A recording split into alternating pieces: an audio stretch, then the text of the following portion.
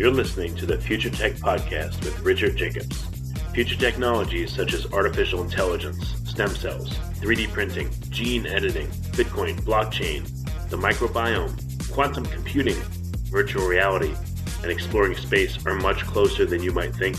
In fact, many early versions of these technologies are in play right now, and the companies that are using these technologies are the focus of this podcast. My goal for you, the listener, is to learn from these podcasts.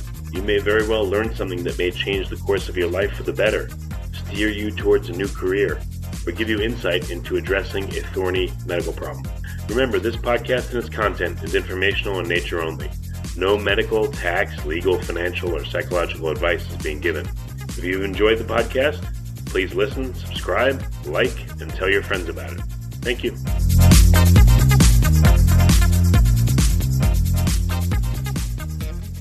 Hello, this is Richard Jacobs with the Future Tech Podcast. My guest is Michael Martin. He's the founder of Rapid SOS.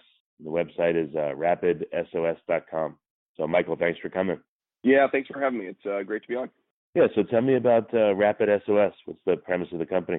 Yeah, so Rapid SOS is an advanced emergency technology company. So we've spent the last 6 years working with thousands of 911 telecommunicators and first responders across the United States to figure out basically how we can provide more life-saving data and content into those systems during an emergency. So most of us often aren't really aware of how these systems work, but there's over 6,000 different 911 centers across the United States, and they're running over 25,000 different software systems. So the result is that when you have an emergency in this country, you're often hitting actually technology that dates all the way back to the 1960s and is basically just analog voice. So we provide rich data in there from partners like Apple and Google and Uber and other major technology companies. Yeah, I could see, like, even in the interest of national security, it would be a treasure trove of information if it was all linked and if it was savable and if you could, look at the database of what's happening and where and index it. And I would think that, I don't know if it's allowed to, but I would think that the government would be very interested in modernizing it again and looking at that data. Yeah, I don't think it's, it's actually not nearly as sophisticated as that. It's not some sort of national window into the health of the U.S. emergency system. It actually comes down to really basic stuff that blows, would I think blow most of our minds if you knew it actually didn't exist previously. So, for example, when you call 911 today, most calls cannot be located. Or they come in on a delay, I should say. So the result is that the FCC estimated in 2014 that there were over 10,000 lives a year that could be saved if we could just more accurately locate people in an emergency. So this is actually really fundamental stuff that in the middle of a heart attack, assault, kidnapping, if you can't verbally articulate your name, address, and what is occurring, it's often very difficult to find you or send help. So working on things like that, working on connecting a variety of real-time sensor data directly to first responders. So I always think about, for example, the Oakland fire, which occurred about 2 years ago in December 2016.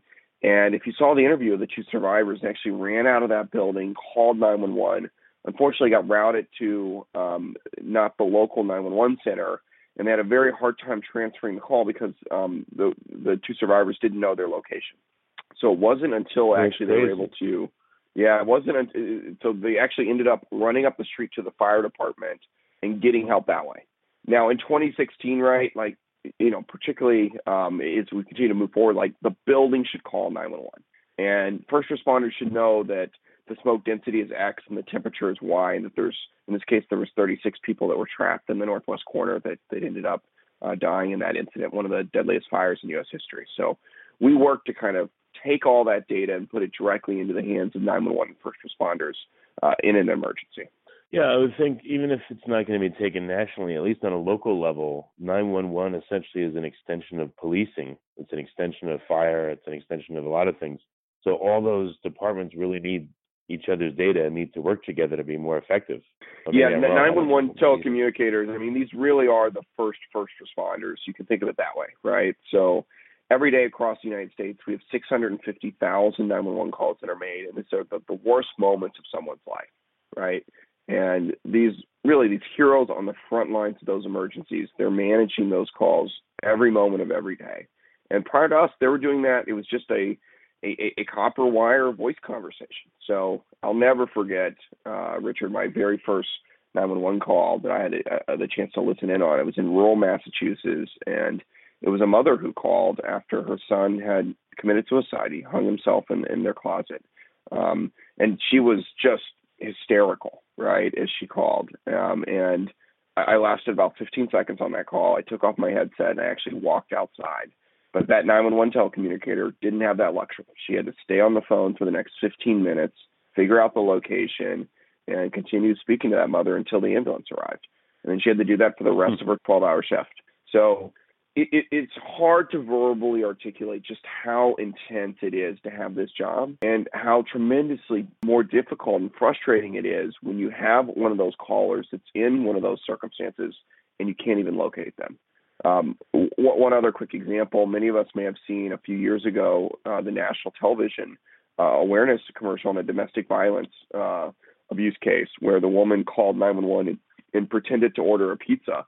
So her husband was being abusive in that moment, and obviously 911 didn't get the location. So luckily she was smart enough to pretend she was ordering a pizza and actually gave her address that way. So it really is just extraordinary the work that 911 is doing every day.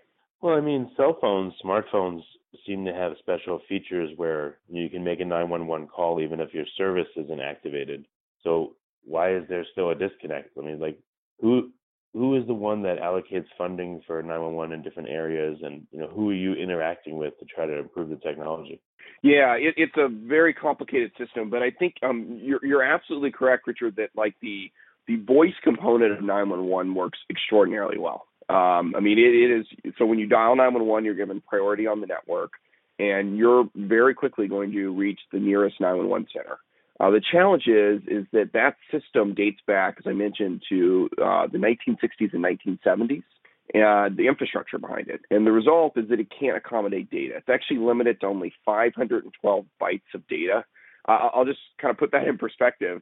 The very first transatlantic telegram between the Queen of England to President Buchanan in 1858 had 617 bytes of data. So here we are 160 years later, and when you call 911, they typically don't even get your name. So it is remarkably how antiquated this infrastructure is. So it is funded typically at a local and state level. There's basically very little national oversight of our 911 system. And it really developed, as I mentioned, in the 1960s and 1970s with over 10,000 municipalities looking at how they could put in their own system. And so that was some of the challenges that we needed to work through was how do we interface into this very fragmented 911 system that we have in the U.S. Yeah, that's crazy. You said the technology is very antiquated. So, the whole premise of your company is to improve this. So what's the mechanisms by which you're doing it? What are you up to? Yeah. So what we found as we went and we studied this. So we actually found it out of grad school. My co-founder was at MIT at the time doing his PhD, and I was at Harvard doing a master's program. So that summer, I borrowed my dad's Prius and actually drove about 1,500 miles that summer, and amazingly had thousands of 911 officials who were willing to meet with me. So the deeper we went into this industry, what we realized was the challenge was not necessarily the software systems that were running at the 911 centers. It was just the lack of content that was able to feed into them over this antiquated, often still analog voice infrastructure. So what we've worked on over the last 6 years is how do we upgrade those systems into this rich data framework? So you can almost, it wouldn't be a accurate statement, but it's a little bit of analogous. You can say where we're moving from a copper wire into those 911 centers into a rich fiber optic pipe, if you will, where we can fit a lot more content. And obviously, when you switch the paradigm from voice to... What if you could learn about the ketogenic diet and metabolic therapy from the world's top scientists, physicians, and influencers in a 4-day experience co-hosted by Dr. Dominic D'Agostino, who's been on the Tim Ferriss podcast in Los Angeles, California, January 31st to February 3rd, 2019. If you want to hear about the latest scientific evidence on nutrition and metabolism and its potential to treat disease, increase longevity, improve athletic performance, and yes, help with weight loss, Metabolic Health Summit is for you. Some of the speakers include Dominic D'Agostino, PhD, Mark Sisson, Suzanne Ryan of Keto Karma, Thomas Seyfried, who studies metabolism and cancer, Aubrey Marcus, Georgia Eid, MD, Matt and Mega of Keto Connect, and many, many more speakers. At this conference, we're going to dive into the research and learn how to apply it during real-world applications with 4 days of presentations. There'll be nightly receptions with keto-friendly drinks and appetizers. There'll be a scientific poster session that includes the latest research on ketosis, human optimization, and more. And there'll be new innovative products at the Metabolic Health Summit Keto Expo. You'll get to network with some of the world's most brilliant minds at the Metabolic Health Summit VIP Mixer and Gala Dinner. For physicians, this activity is jointly provided by Cedars-Sinai Medical Center and the Metabolic Health Initiative. Cedars-Sinai is accredited by ACCME to provide continuing medical education for physicians. Earn up to 21.5 AMA PRA Category 1 credits by attending. If you're a registered dietitian, this event has received prior approval by the Academy of Nutrition and Dietetics for 18 CPEs. Visit metabolichealthsummit.com or click on the banner and get your tickets before they're gone, because it's coming soon.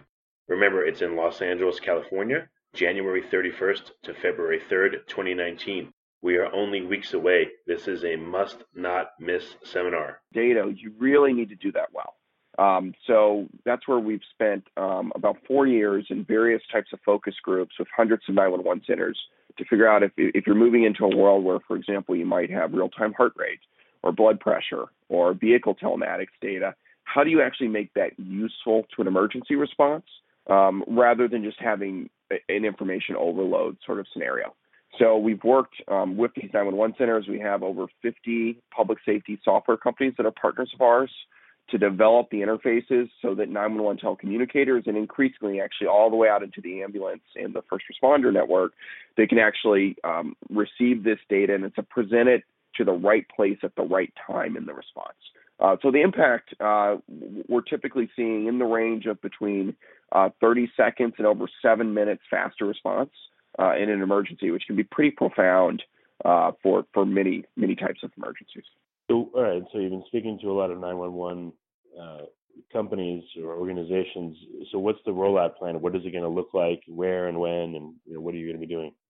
Yeah. So today we're managing about 60% of the U.S. 911 traffic, providing life-saving data for it. So we are live in about over 2,200 different public safety agencies. These are many of the largest ones in the United States. So cities like Los Angeles, Denver, Seattle, Portland, Chicago, et cetera. And then that content is, as I mentioned, we power over 250 million Americans, whether it's various smartphone connected devices or connected vehicles, connected home, digital health devices, et cetera. So we merge all this content together around an emergency, and then we present it in a way that is useful to drive a faster, more effective response. Okay, I mean, can you clarify a little bit on content and what that means to help the response rate and the response efficacy? Yeah, so it's location primarily, but it could also be we have 12.5 million people that have added their health profile into our databases. We power a number of connected car platforms. So let's just maybe spend a minute on that as an example. So if your vehicle's in a crash, previously, as you come up in that days, you would need to find your phone wherever it was in your car, dial the number, and then obviously the challenge there is not even just knowing your location. You're somewhere on the highway, right? But knowing that exact location is very difficult, typically. So now what occurs is the vehicle itself actually transmits the core data directly to 911 and first responders. So the location of the crash severity, potentially that there's 3 people in the vehicle, things like that. Okay, all right, that's good. So what is the rollout of this going to look like? Is it definitely going to happen, or are you working on it, or what's the plan for you? Yeah, as I mentioned, so we're now we provide this data to about 65% of U.S. Our 911 centers covering about 65% of the U.S. population, and we power about 250 million connected devices today. So starting with just really basic stuff like providing location on a smartphone 911 call, to a variety of services where people use various vehicle crash response services or senior care services like a help by phone and can't get up type of service, or a home security service. We increasingly power a lot of those different systems. Okay. All right. So again, over the next 6 months or a year, what do you think is going to be the trajectory of the growth or the rollout of this? Yeah, so there's basically two major initiatives for us over this next year. So this past year, we went from about 10,000 connected devices to over 250 million, raised $46 million for the company, and grew the team about 140%.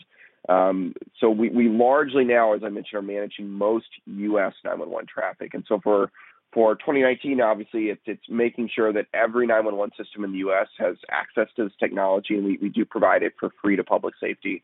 So we're just going to be reaching that final 35% of the country that doesn't yet have access. And then we are starting our international expansion. So we're currently live in one other country, and we have about a dozen or so other countries that are waiting on access. So global emergency communication largely follows the U.S. model, which means in most parts of the world, when you have an emergency, you need to dial a phone number and have a coherent conversation in the middle of that emergency. So we're working to shift that paradigm from voice to life-saving data on a global scale. And the data itself, what do you think is what happens to it now? Is it just logged somewhere, or where does it go? And what do you think is going to happen with the data? What should happen with it in the future? Yeah, so we're not a data company, and we don't retain data. So we just transfer it to the appropriate 911 or first responder agency that's managing that emergency. And we only do it actually where we have coverage. So, for example, if you dial 911 in a part of the country where we don't yet have the system live, then actually that data actually never comes into us. So the way it works is if you're in an agency where we are live, we've actually geofenced all those agencies for our partners. So if you're on a smartphone and you call 911 and you're in an agency that we are live in, the location data passes through our infrastructure into that local 911 system. And then the 911 system obviously is using that data as appropriate for that emergency. So if your location, they're certainly going to use that to send a police or fire or ambulance to you, depending on the type of help you need. In those cases, the agency might store that data, but obviously we're just the pipes to get it there. Is there any initiative to make the smartphone perhaps the core of the interaction with the 911 system, or do a lot of people still call in from landlines? Like when the calls come in, where do they tend to come from? Is there any intelligence on that? Yeah, it is. Most U.S. 911 calls do come from smartphones today. The growth of wireless has been obviously significant. And so today you have about 240 million 911 calls nationally. Approximately 80 to 85% of those are coming from cell phones. And obviously the vast majority of those calls today are from smartphones. So this actually created more challenges for 911. It's kind of ironic. We think that as we move forward in technology, 911 would naturally get better. But actually what was occurring is when we switched from landline calls that had a fixed billing address that 911 was able to receive to a mobile call, that actually created this location challenge. So the way the legacy 911 system used to work is you would call 911 and then the phone number was affiliated with a billing address, and 911 would receive that and they knew exactly where to send help. So as we entered the mobile era back in the 1980s, you started seeing that they just couldn't locate these calls, and that's unfortunately largely persisted to forward into 2018 and 2019. So that's an example where we're now starting to leverage the capabilities of the smartphone to pass all this data. Another example here would be our work with Uber, where for passengers that need help on a ride, so for example, you get if someone's having a heart attack in the back of an Uber or something like that, there's now an ability to call 911 through the Uber app, and we actually transmit a variety of additional information about the ride, such as the make, model, color of the vehicle, the license plate number, and obviously the location as well. Would the goal be then to embed a 911 type app in the smartphone itself, or some kind of functionality that would let people, again, call 911, besides dialing on the phone? I don't know, some other way. Maybe they could speak into it, or someone else could speak. I don't know. I mean, I guess there'd be various mechanisms and capture all the data that you need. Yeah, so you may have actually seen, most of the leading smartphone manufacturers have actually built in some of this functionality today. So whether it's hitting the side button on an Apple phone 5 times or Samsung device, there's or the emergency SOS functionality on some of the smart watches, you are seeing a variety of ways in which users can better interact from a UX standpoint with 911 to at least initiate an emergency. Obviously, that's just scratching the surface on what you can do in a data world, particularly around major disaster scenarios. So, for example, during Hurricane Harvey, you had such a large influx of 911 traffic that at peak moments, you had up to a 45-minute wait time to get through. And the 911 telecommunicators in Greater Harris County and in the Houston area were doing just extraordinary work, working night and day to staff at peak levels for that. But there was just so much demand to be rescued during that scenario. So you can imagine where a data-driven approach could really be helpful there, where people could mark that, hey, they needed water rescue. And we could actually coordinate all that geospatially. And so now when, say, a rescue boat arrives at an apartment complex, they know exactly that there's 12 people located in that building, and they know the precise location of those 12. So there's certainly all sorts of ways that this can head longer term. But obviously today we're just trying to do really fundamental things like transmit baseline location information, and to the extent that users have opted into some sort of service, relevant health and medical data, vehicle telematics, et cetera. All right, well, very good. So what's the best way for interested parties to get in contact, ask questions, and maybe collaborate on various projects? Yeah, so this is, I would say, in general, there's 2 different groups that we often work with. So certainly any sort of connected device company that wants to pass that data directly to 911 during an emergency. So we do have a API that you can access on our website, rapidsos.com. It's somewhat similar to like a Twilio setup or something like that.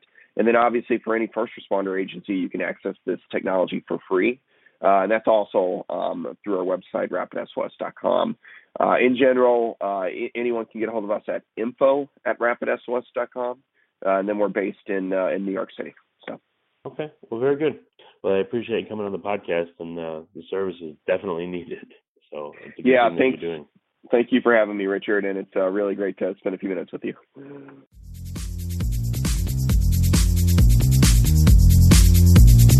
You're listening to the Future Tech Podcast with Richard Jacobs.